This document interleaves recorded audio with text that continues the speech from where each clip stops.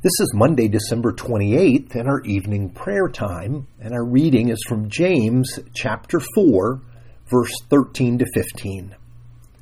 Now you who say, today or tomorrow we will go to this city or that city, spend a year there, carry on business, and make money. Why, you do not even know what will happen tomorrow. What is your life? You are a mist that appears for a little while and then it vanishes. Instead, you ought to say, if it is the Lord's will, we will live and do this or that. Okay, no one has measured time like we do. The first human beings had no clocks or calendars. They had the cycles of the moon, the seasons of the year, but they didn't count minutes or seconds. You see, the problem, though, with the lunar year is that it is 11 days short of a solar year. So you can see that keeping time with the moon would not have been easy. You see, we would need a calendar. Also, people had different motivations and measures for time. The Egyptians, for example, lived in the desert. They were very interested in the flow of the river Nile. They didn't watch the moon as much as they watched the flow of the river, because that river provided them the resources for life. That's how they came to measure time. Other peoples had other measures for time. Now, the Jewish people knew that God created the world in the scope of 6 days, and then He also created a day of rest. And we have inherited our week from them.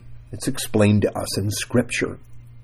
But it wasn't until the Romans that people had calendars like we do, with 12 months and even leap years to keep the calendar in sync with the seasons. In Rome, they used sundials the way we use clocks. Today, we have taken great lengths that they would not have been able to understand. We count hours, minutes, seconds, and all the way down to nanoseconds and even more. For example, our GPS navigational system requires a precise synchronization of time. If the time clocks on the satellites are off by just 1 nanosecond, the distances measured will be off by almost a foot. And that can be the difference between an airplane landing on the runway and, missing it completely. Now, here is the danger of our use of time.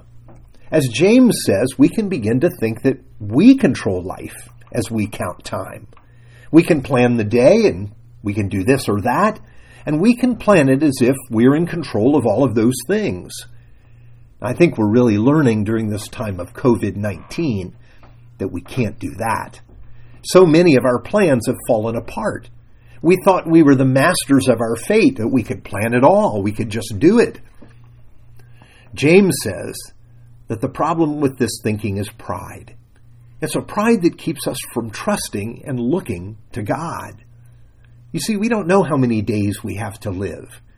We can't control outcomes or guarantee results. And this is humbling for us. It's not something we want to dwell on.